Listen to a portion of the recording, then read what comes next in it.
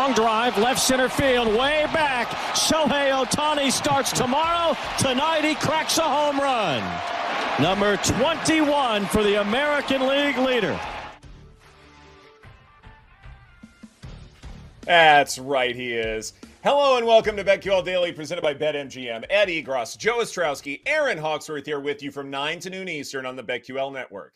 Listen to the show in the Odyssey app. Watch the show on twitch.tv/BetQL and follow us on Twitter at BetQL Daily. Joining us on the program today, Ben Upton will share all of his bets for the College World Series in Omaha.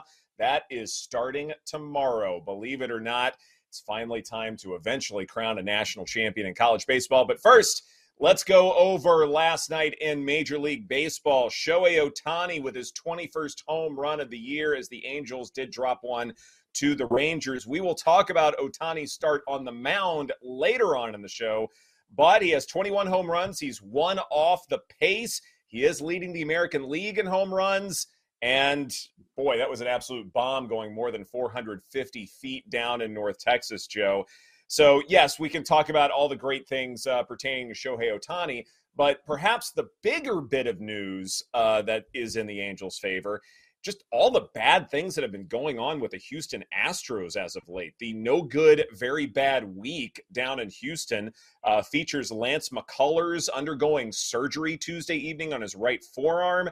And then it was announced that Yordan Alvarez is out for at least another 4 weeks with an oblique strain. So, Joe, let's start with this.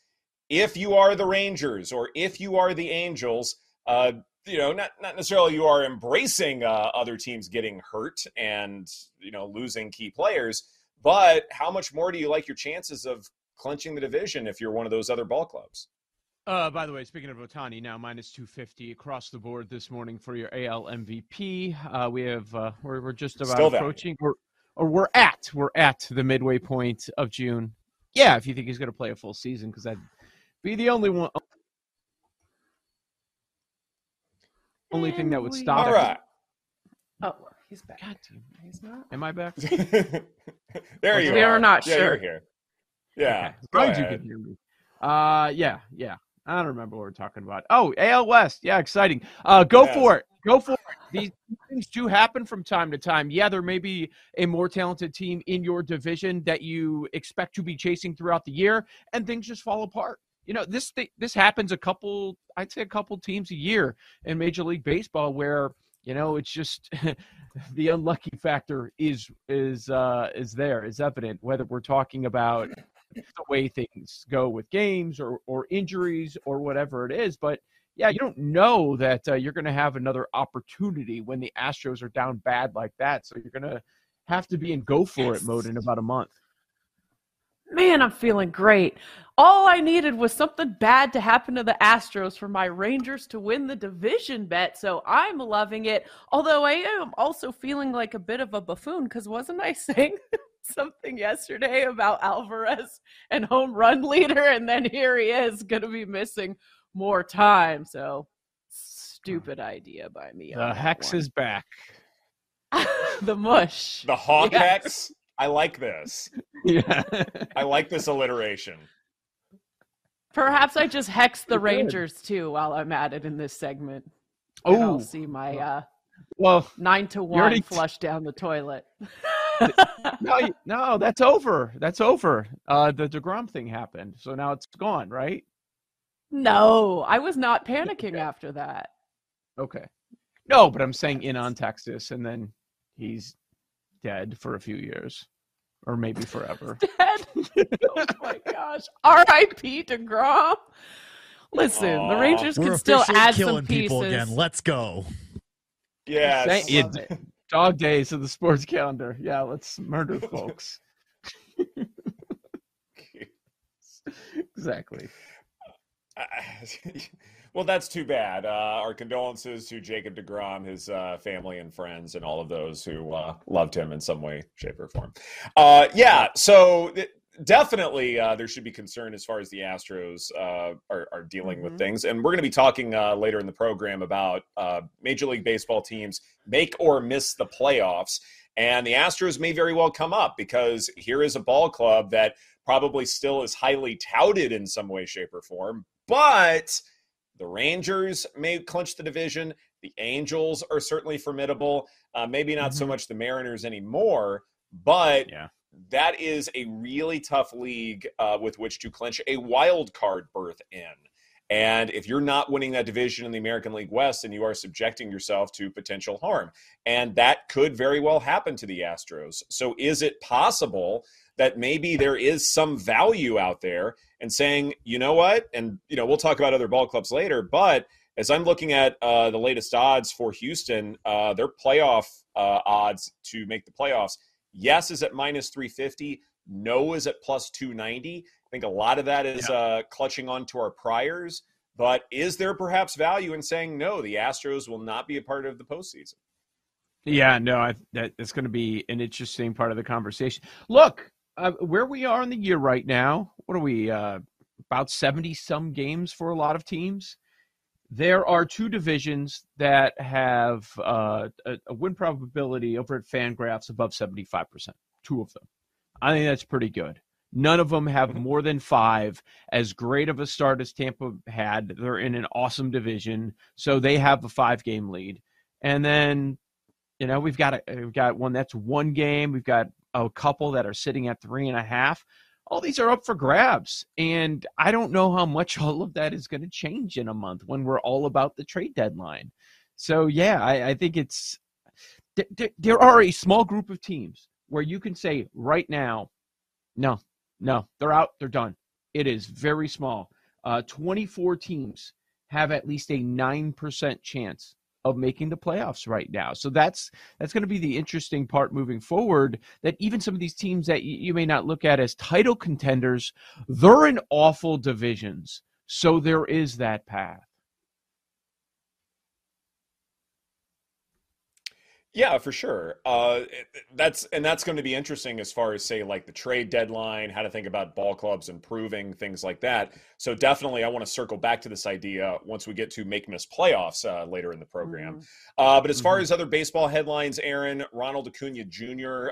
Hit a couple of home runs, 1 in each game of the Braves doubleheader against the Tigers. They also swept that doubleheader, so the whole 75% of doubleheaders are split thing did not apply to the Braves-Tigers. How about that? But Ronald Acuna's odds to have the most home runs, that has shrunk a little bit. I believe it's down to 30-1. Is that a trigger with which you want to pull, Aaron? Yeah, we were just talking about that before the show because he was someone, that we were talking about that has some value. And I think it was Jake who said he's capable of getting like 5 home runs in a week and catching up, and then he gets 2. So, timely there. But yeah, so right now, how far back is he? He's like 5-7 back, I guess. Yeah. So he's got 15. But yeah, I still think he's a good look. Yeah, I agree with that. Yeah. Also from Atlanta yesterday, we talked about that ridiculous Strider K-prop number. Didn't come close to the 9.5. 6 strikeouts in his start yesterday. Not that it was, Strider's bad or anything, but that number was just so silly, off by 3.5 full Ks. That certainly stood out. And this will be brought up again coming up in a few minutes here. The NL Central's interesting. It's not strong, but what's happening there is pretty interesting. So the Pirates take over first place, and what happens? They've lost the last couple of days to the Cubs, and they might get swept by the Cubs today. The Reds are the buzzy team with De La Cruz, of course, and they go out and they sweep Kansas City. They've now won 5 consecutive games. So the movement there is interesting. We talked about how yesterday the Cardinals are finally slipping back in the odds, sitting around 8-9 games back. And it's like, pick a team, any team. They pretty much all have value except for Milwaukee, the 2 Centrals. It's just hunting for the value and trying to figure out that right spot because, there are so many teams that could win those brutal divisions. I remember when I was a young lad, there was a morning radio show that I used to listen to, and one of the ways they marketed themselves was, we suck less than the competition. Yeah. And I feel like that's how the AL and NL Central ball clubs need to market themselves. If you are the Pittsburgh Pirates, for instance, you should come out and say, we suck less than the rest of the competition. And that's some exciting marketing stuff that I'm willing to give for free. And it's weird, too, with the Cardinals, because they were hot for a while. It seems like forever ago now. And then, like, what happened? It's just like they haven't been able to turn things around again. Mm-hmm. The Reds were 50-1 10 days ago for the division. And now look at them. They're a game and a half back. So I understand why they've been getting all this steam. Wild. Ellie Is De La that the Cruz Ellie and De La LMVP. Cruz? Yeah, exactly. The bump, the boost. God, Exactly. It's amazing. Oh, brother. Tell you what, let's move on now to basketball. And Aaron, I'll start with you here because Bradley Beal is in your neck of the woods. According to The Athletic, Bradley Beal and the Wizards are expected to work together on a trade should team officials elect to reset the roster and basically start from the ground up. And perhaps the most or the highly likeliest suitor would be the Miami Heat. They seem to be the most prominent team in this mix. And what's so interesting to me about this story, Aaron, is that Bradley Beal is the only NBA player with a full negotiated no-trade clause, which means he gets the final say as to where he goes. And even though it feels like that the NBA and specifically players and agents have a lot more autonomy as far as who plays where, in reality, if you're looking at the contract and legalese, Bradley Beal's the only one who has that no-trade clause, and he could very well make another team drastically better. But could he, though? I mean, he hasn't been able to stay healthy, and that contract's absolutely ridiculous. It's as if he just robbed the Wizards. They haven't even sniffed the playoffs since he signed that thing, it seems like. Ever since John Wall left, what have the Wizards done? And I know there's a lot of talk those two didn't like each other, but now it's kind of like, well, when John Wall was here, the Wizards were playing a lot better, and Bradley Beal was healthy. It seems like he's always healthy, and he doesn't even play. How old is he now? I just think also, if you're the Wizards, you're not going to be able to get much back for him because that contract is absolutely ridiculous. I can't believe he's 29. He's only 29. Seems like he's been playing forever, but maybe it's just because I've been in Washington for so long. But yeah, hopefully he can stay healthy and, contribute to a team like the Heat. But lately in Washington, it just seems like he's always injured these days.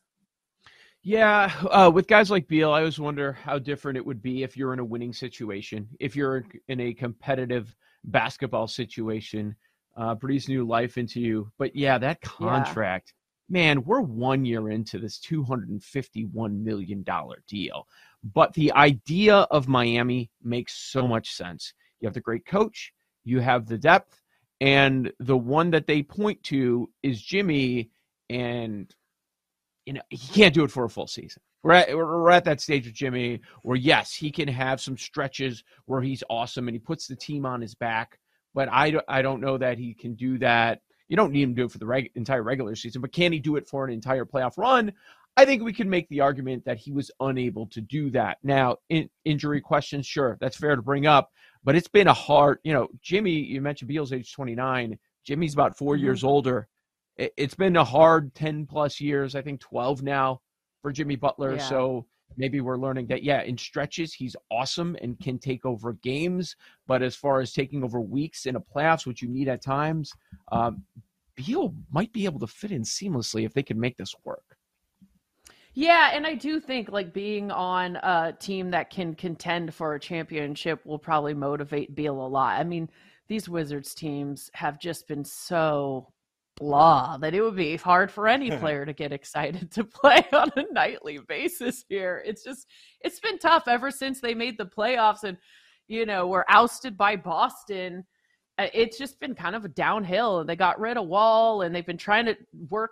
They had Rui here for a while. They've been trying all different kinds of things. It's just not working. So it's probably time to just rebuild, hit the reset button here in Washington. And hopefully for Beal, he can get on a better team and get back to playing and having some fun. I can't believe he's only 29.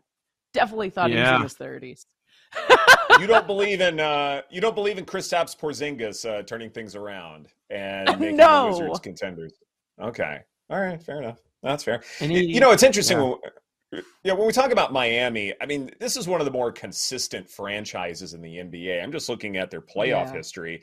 Obviously, they lost in the finals, this past season. Then they were in the Eastern Conference Finals. Lost before that. Before that, they lost the finals. They won the finals in 2012, 2013 with LeBron James. Miami doesn't really regroup or rebuild. They reload quickly. And this may be just the move that they need to make in terms of the pieces. Yeah, Aaron. And also, Beal is a Gator, so it can be like going home for him in a way since he went to college down there. This is BetQL Daily presented by BetMGM. Coming up next, with the All-Star break 1 month away, there's still plenty of value on the board to make and miss the Major League Baseball playoffs. And we have our eyes set on a few teams, and we will share those right here on the BetQL Network. We'll be right back with